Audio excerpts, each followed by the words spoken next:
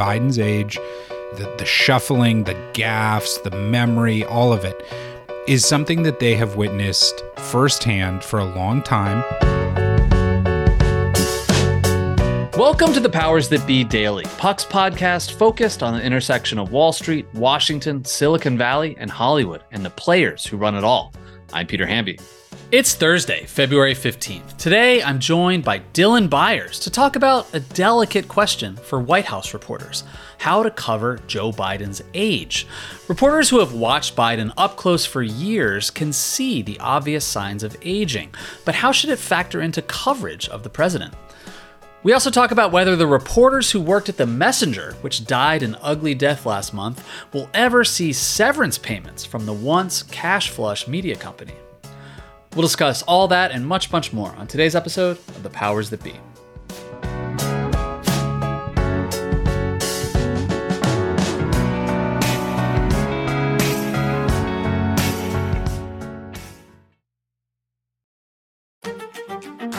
This podcast is proudly supported by Netflix, presenting The Gentleman. The new series from Guy Ritchie stars Emmy nominee Theo James, Kaya Scodelario, and Daniel Ings. Eddie Horniman, played by Theo James, unexpectedly inherits his father's estate, only to discover it's part of a cannabis empire. And Britain's criminal underworld wants a piece of the operation, forcing Eddie to play the gangsters at their own game. Now available only on Netflix.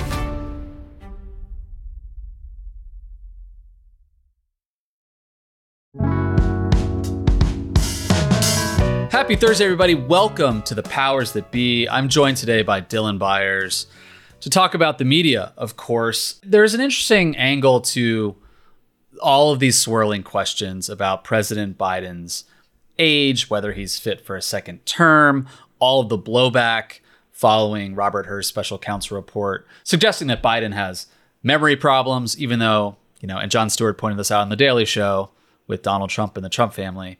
I feel like everyone in a deposition has memory problems conveniently. Yeah, right. But Dylan, you have a piece up this week that I think was an interesting angle to this. I know everyone's talking about his age and it feels like saturation, homogenous commentary at this point. But you actually talked to members of the White House press corps about how they're covering Biden's age, what they've seen up close over the last 4 years. What are you picking up here? I mean, like anyone in the White House, reporters, they don't see Biden every day, but they catch glimpses of him every day and they travel with him in the travel pool. They see him going in and out of the White House, up and down the steps, to Marine One, to Air Force One. Do they think Biden's age is having an impact on his ability to run the country? So what I would say, Peter, is they do not necessarily feel as though his age, or they are not seeing evidence that his age has any effect on his ability to do the job. And I think, as you and John have pointed out, this is the presidency is an office, and he is surrounded by capable people and may very well be quite capable himself. However, what they are noticing, I surveyed many of them over the last 72 hours, what they are noticing, all of them to a T, is that the signs of age are notable, significant, perhaps more significant than the coverage up until now would reflect, and that it is an issue that decidedly cannot be dismissed. And I think one thing that one of the reasons the Hur report was significant for the White House press corps specifically is because this is an issue, Biden's age, the shuffling, the gaffes, the memory, all of it, is something that they have witnessed firsthand for a long time. It is something that they have been talking about amongst themselves for a long time. And what they told me is that in retrospect, they feel as if the coverage should have done more to reflect the private conversations that they were having. Because in many cases, what they have been seeing has until now been a sort of tough and indelicate question to cover. Really interestingly, one of the journalists I spoke to in the White House press corps likened it almost to trying to address the issue of Bill Clinton's flirtatiousness, which was something that everyone felt like they were seeing covering the president in the White House, but couldn't really talk about until the Monica Lewinsky scandal. And so now they've sort of arrived at this point where they're saying, yeah, he is growing old, and anyone who is dealing with an aging parent, an aging partner, an aging spouse, sibling, like knows what this is and knows what this looks like, and we can't ignore it. And I also think that there's some frustration among the White House press corps that the Biden camp has gone out there repeatedly with this narrative, which is, look, I've been in the rooms with Biden, and in those moments of crisis, in those moments when it counts, he is sharp as a tack. Sharp is a word you hear repeated often. It's a familiar talking point. He's on top of it. He is detail-oriented. I have heard this myself from sources close to Biden, and the problem is, and it's one that Jon Stewart, I think, got right in his opening monologue on his return to The Daily Show, if that Biden exists, then you have to show us, because what the Biden administration is asking now is they're asking the American people not to believe their own eyes, but believe the accounts of his advisors and associates.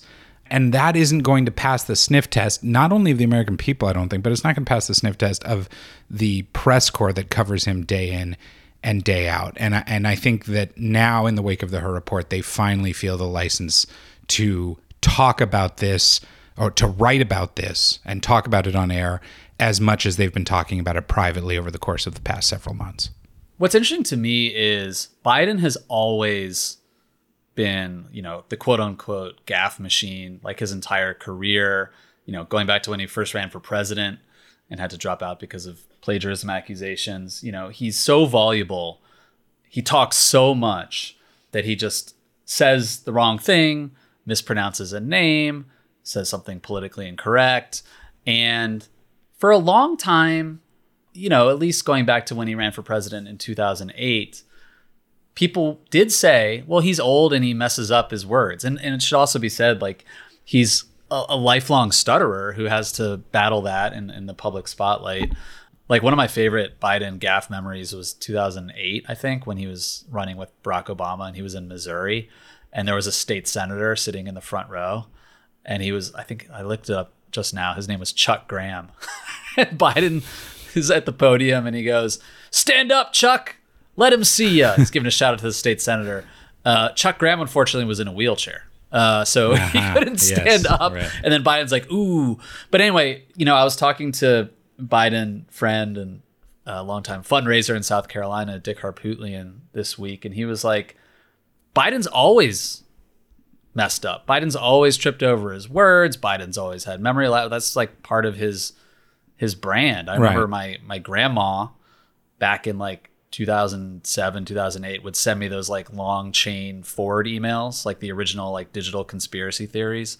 And it would be like, Biden had his frontal lobe removed and he can't talk properly. Like, there's always been this chatter about Biden just being mealy-mouthed and a little weird in the way he talks. But I think you're right that the press corps is noticing certain changes because we're all noticing them. I said this to John the other day. If you go back and look at a soundbite from Joe Biden talking about immigration or labor or anything from literally 2019 or 2020, he looks and sounds younger.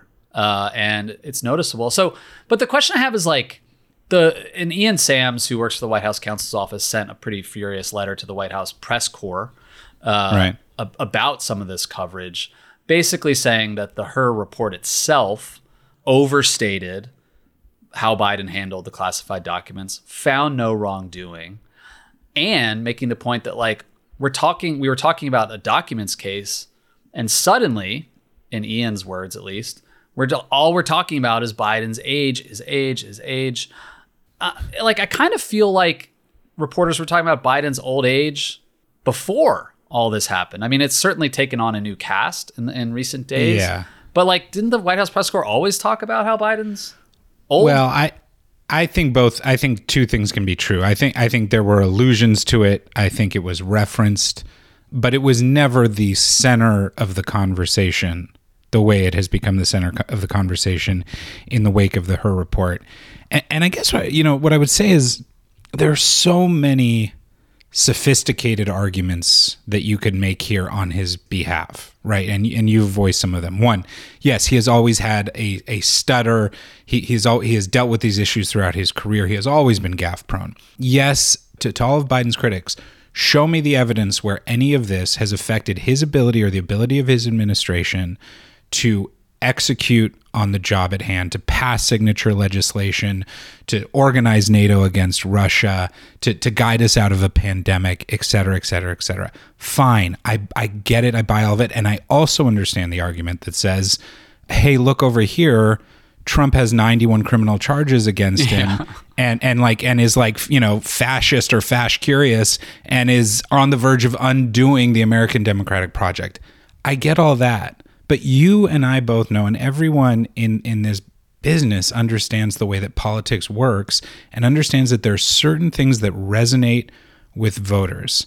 An issue like age, which is not, you know, David Axelrod, who's been sort of sounding the alarm on this for years, had a quote about how the toughest political challenges are the ones that seem to confirm people's worst suspicions. This isn't a suspicion. This is something that people can see, something that people can hear. And it is something that resonates with people because everybody has to deal with the cruelty of time, right? In their parents, in their spouses, in their partners. This is a very tactile, tangible issue for people. And you can't make it go away by saying, look over here at the other guy. You can't make it go away by saying it wasn't fair or it wasn't responsible for her to bring it up in the first place. You can't make it go away by saying, I get that publicly it looks like this, but privately he's actually a totally different person. You have to reckon with like the guy who's on screen because politics has always been about that media element, that visual element, like and the retail politics and retail politics as it happens on television and the public perception. And again, this is sort of where coming back to the White House press corps has been so interesting because they've seen it, they know it, and they've been talking about it amongst themselves for a really long time and raising their eyebrows and sort of looking at one another and saying, this feels like a pretty big deal. And now that is a conversation that the American public obviously is having, and one that their editors and their executive editors have to deal with in terms of how they cover this over the course of the next 9 months. Everyone go check out Dylan's piece about what White House reporters are saying about covering Biden in this moment. It's a really fascinating piece. I want to take a quick break. When we come back, I want to ask Dylan about The Messenger and some of the post-mortem complaints about the now defunct media company.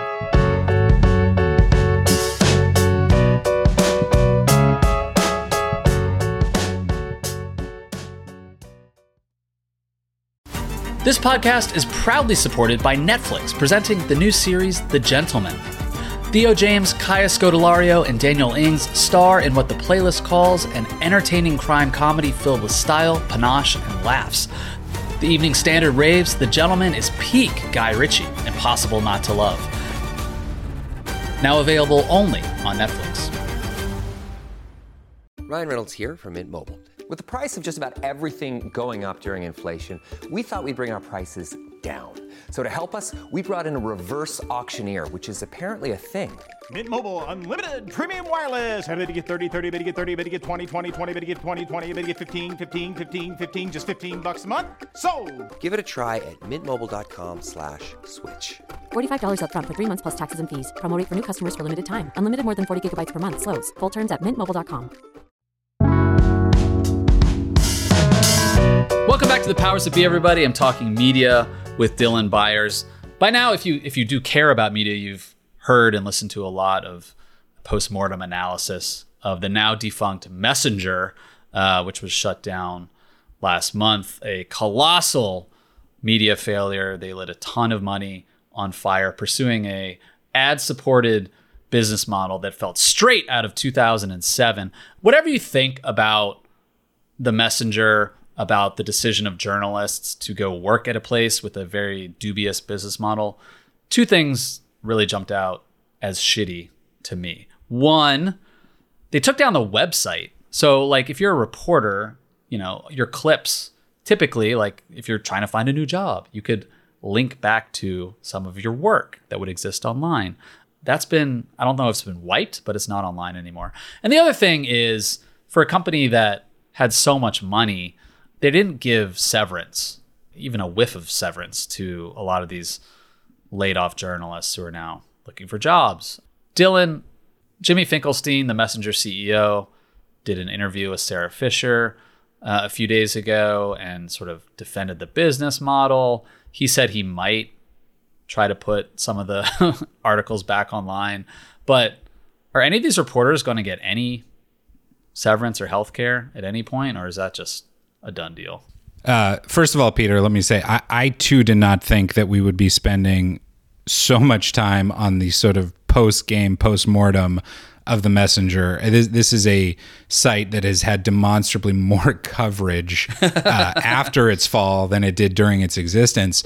But there's a reason for that, which is that as poorly and just sort of like foolishly as Jimmy Finkelstein managed the sort of the creation and the governance of the Messenger, he has managed the aftermath even worse. What I have, there was this when he shut down the site and laid off all of these journalists, there was this sort of, it was notable that none of them got any severance. And you would think if you lay off all of, that many journalists, if you have any journalists without cause, they are owed severance. But if you don't have the monies to sustain your company, then ostensibly you could file for Chapter 7 bankruptcy and sort of therefore justify your inability to pay severance, which is sort of the conventional wisdom about what's going on here. Now, a complexifier for this, if you will, is that in his written employment agreements with many of the top tier staff, right, the top editors, top journalists, there were actually clauses. This is what I learned this week. There were actually clauses that said, I will guarantee, you're guaranteed 2 months of severance, 4 months of severance, depends on who you are. It was a condition for many people that he lured to the Messenger from, in some cases, stable jobs elsewhere. Mm-hmm. That, like, look, you're taking a risk. I get it. If this thing doesn't work out, you are paid through, whatever. And that has added fuel to the anger of the Messenger diaspora. And one sort of, yes, he has gone to Sarah Fisher at Axios and he has said, I'm sort of rethinking it and we're going to see what we can do. But no one is terribly satisfied with that answer because it's short on specifics. One interesting subplot here, and I sort of found it amusing that he went to Axios, is that Puck readers will no doubt remember that it was none other than Axios founder Jim Van de Heye who lit up Finkelstein in my email with like just a fiery like dagger, basically portraying him as a snake oil salesman. And I actually, in light of the severance question, in light of the fact that he had gone to Axios, I reached back out to Jim Van de Heye, who readers of my email will know has lit him up all over again and has basically Jim gives good quote. He gives good quote. And he said, how the hell do you live in Palm Beach and own a mansion in the Hamptons and say you can't pay severance and healthcare for people who risk their careers for you? He goes on and, said this is why people hate rich people, et cetera, et cetera. But he says, this is the tough stuff of ownership. How you handle those shit moments defines you. He says, I will gladly rescind my comments and applaud Jimmy if he does right by the people he made promises to, many in writing, to provide severance and health care. Hiding behind his LLC might be legal, but it's lame. Look, I don't know, if Jimmy like kicked Jim's dog or what happened here, but he's not wrong, right? I mean, he's not wrong. And this is ostensibly the Messenger for Jimmy Finkelstein was in part about his legacy. And part of the reason why he fought so hard to keep it going, so we're told, is because he saw this as part of his legacy and he wanted this to work. If he cares a shred about his legacy, he should focus on the people who on taking care of the people he laid off in a monetary way, and that would mean giving them the severance that they're due.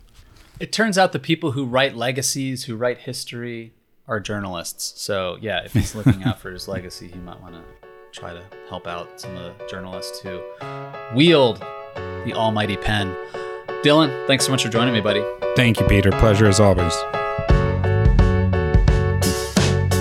Thanks so much for listening to another episode of The Powers That Be. As a reminder, The Powers That Be is the official podcast of Puck. We'd like to thank Ben Landy, Liz Goff, and Alex Bigler for their editorial and production guidance. If you like what you hear, please share with a friend. It really helps us keep delivering the inside scoop that only Puck can offer. Follow us on Twitter at Puck News. I'm Ben Landy. See you tomorrow. This has been a presentation of Odyssey. Please listen, rate, review, and follow all episodes wherever you get your podcasts. The Powers That Be Daily is executive produced by John Kelly, co-founder of Puck, Bob Tabador, and Ben Landy, executive editor at Puck.